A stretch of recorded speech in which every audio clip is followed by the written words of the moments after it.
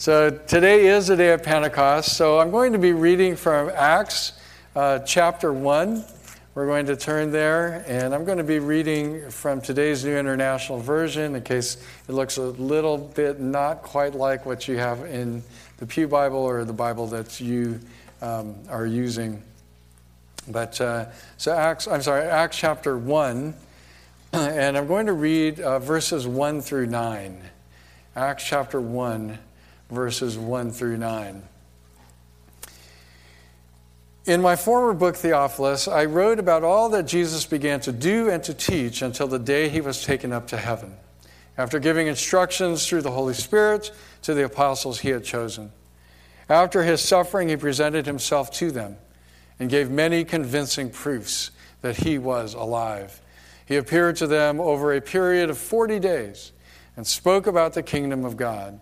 On one occasion, while he was eating with them, he gave them this command: "Do not leave Jerusalem, but wait for the gift my Father promised, which you have heard me speak about. For John baptized with water, but in a few days you will be baptized with the Holy Spirit."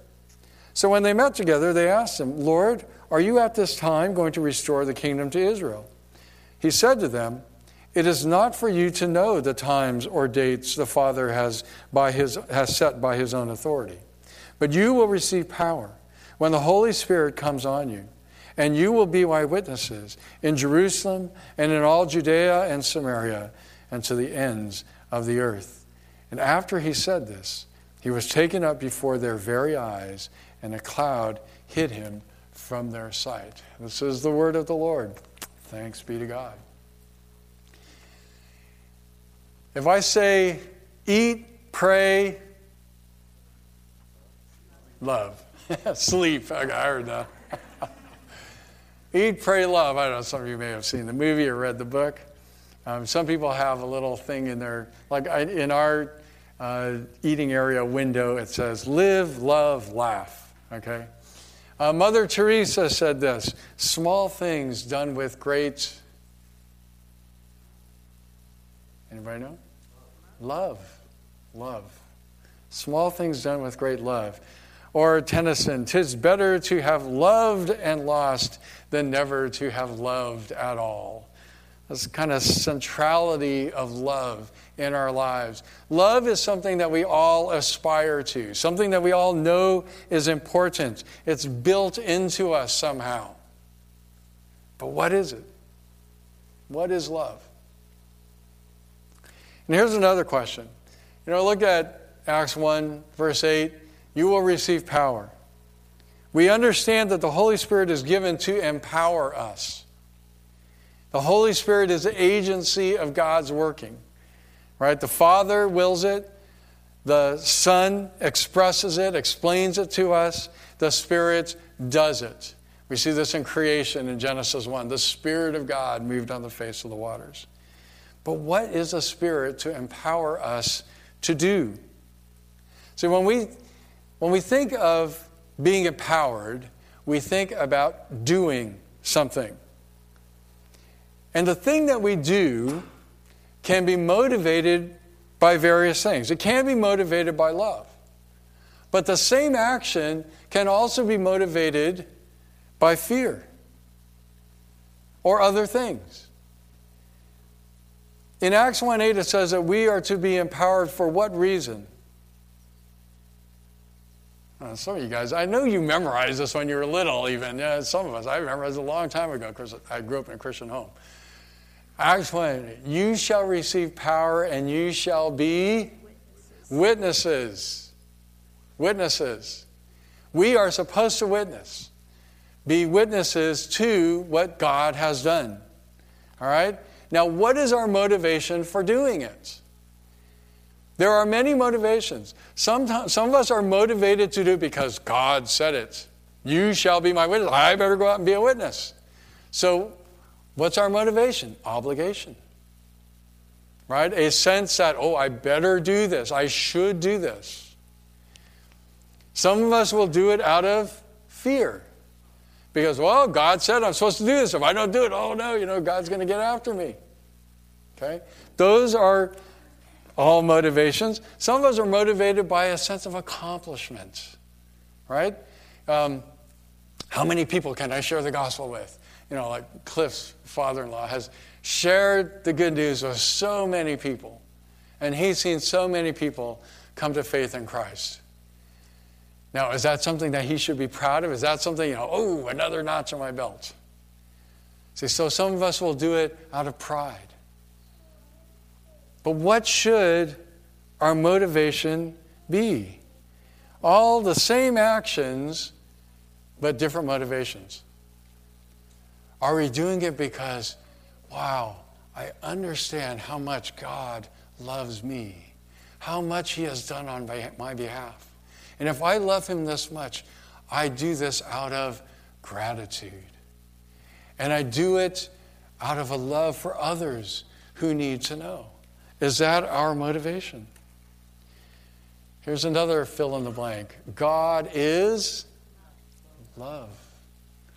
John tells us God is love. The Spirit empowers us primarily to love. To do what God wants us to do is to love. To love each other, to love this world, to love him. God's very nature is love. That's why it says God is love. That is the essence of who God is. Now, we call God a Trinity. This is Pentecost. Next Sunday is what? Trinity Sunday. Okay, for those of you who know your Christian calendar, for those of you who don't, I'm introducing you to it. I hope that you remember this. That the week after Pentecost, the Sunday after Pentecost is called Trinity Sunday. And on Trinity Sunday, we talk especially about the nature of God.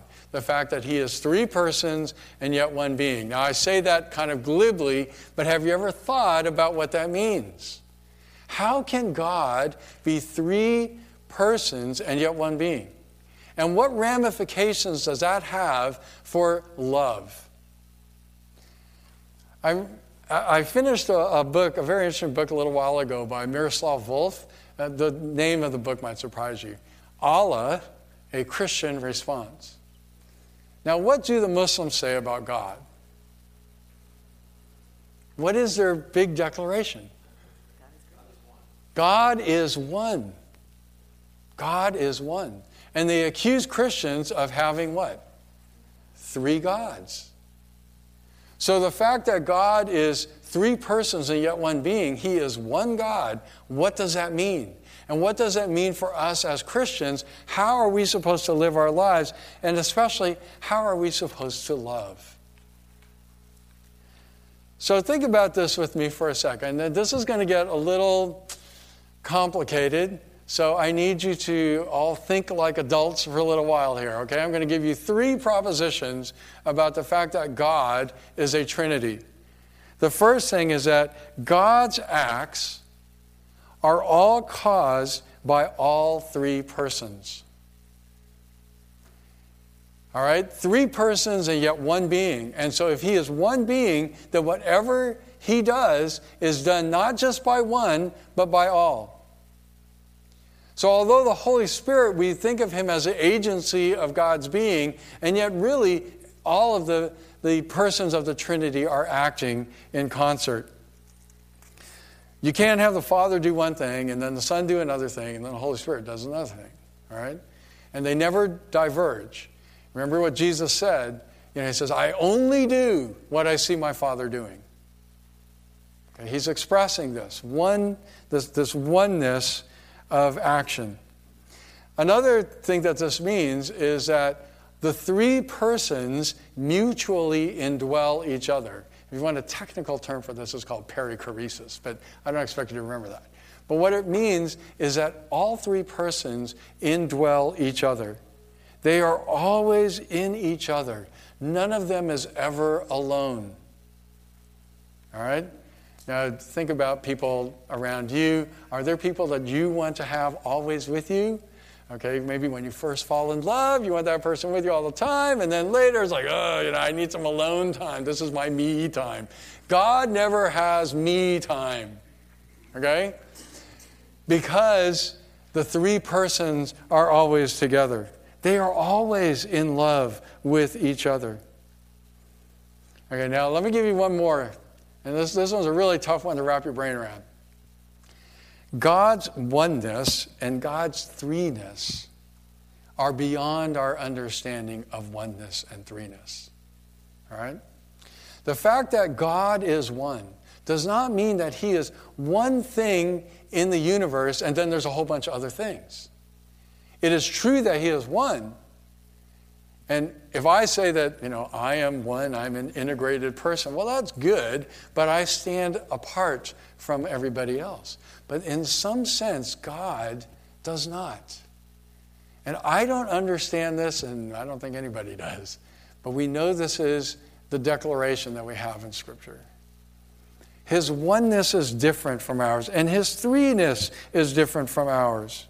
He exists as three persons, and yet they're eternal, inseparable, interpenetrating. Each person has the divine essence in it.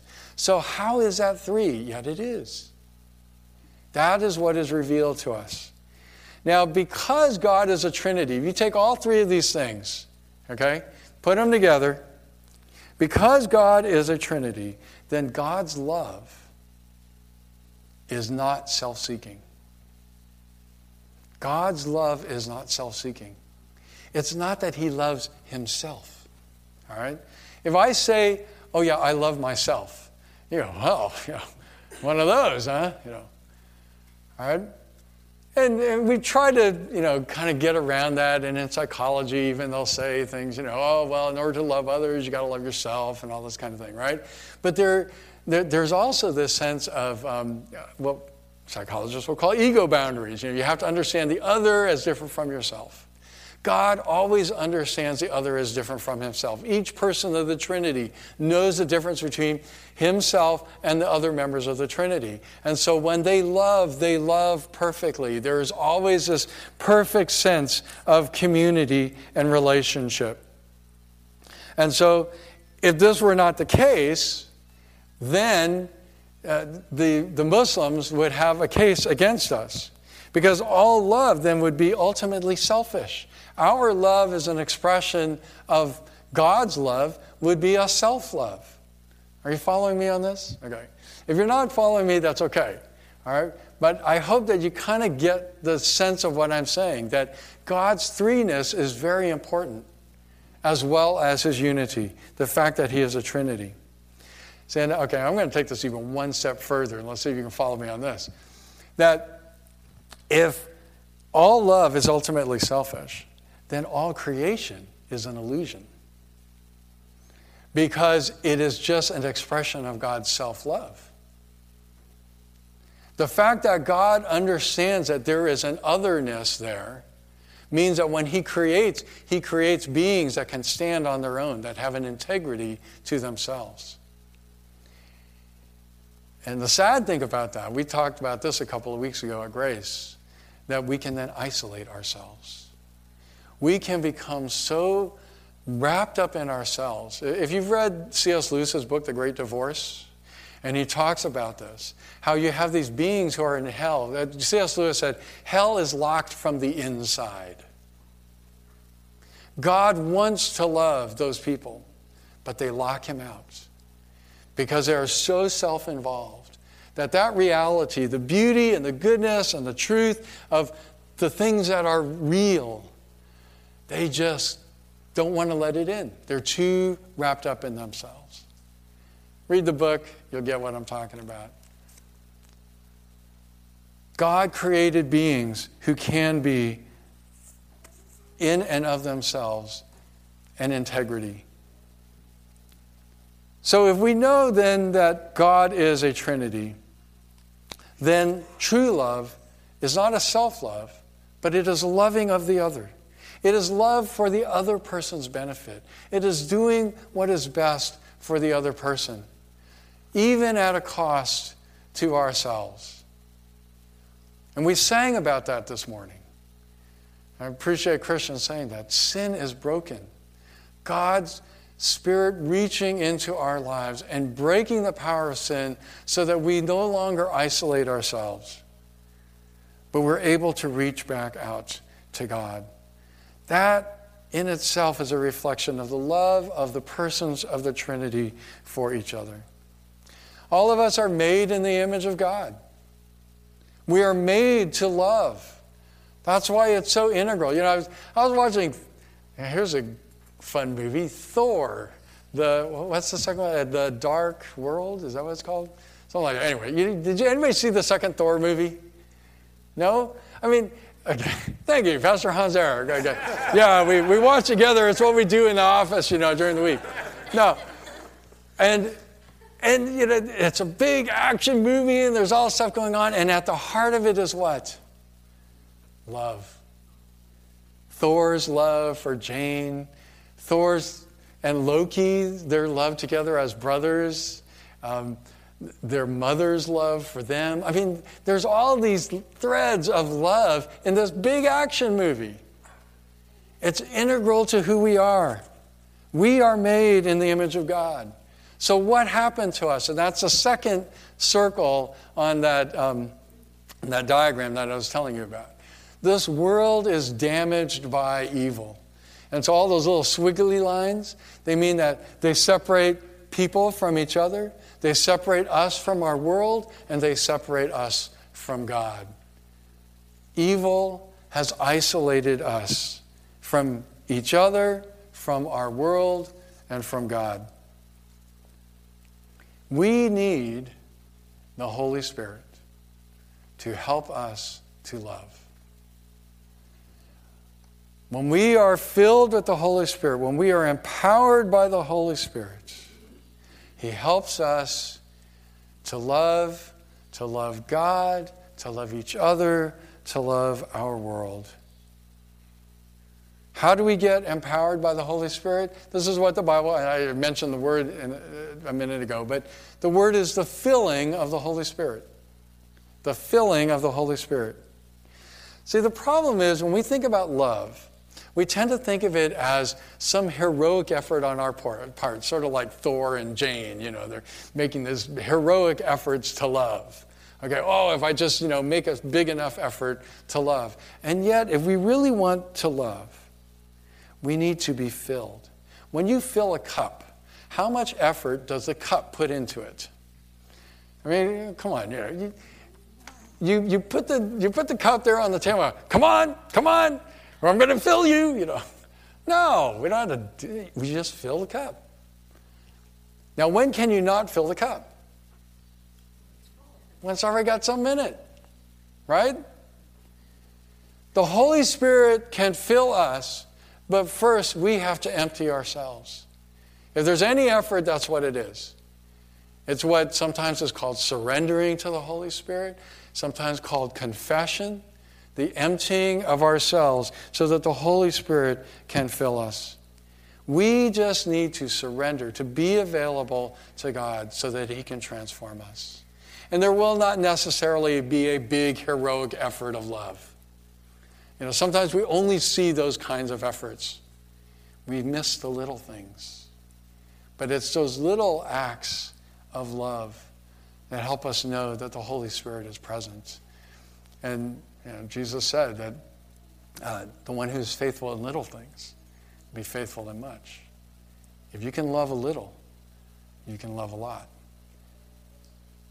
Mother Teresa had it, right? Small things done with great love. We're so enamored of the big thing.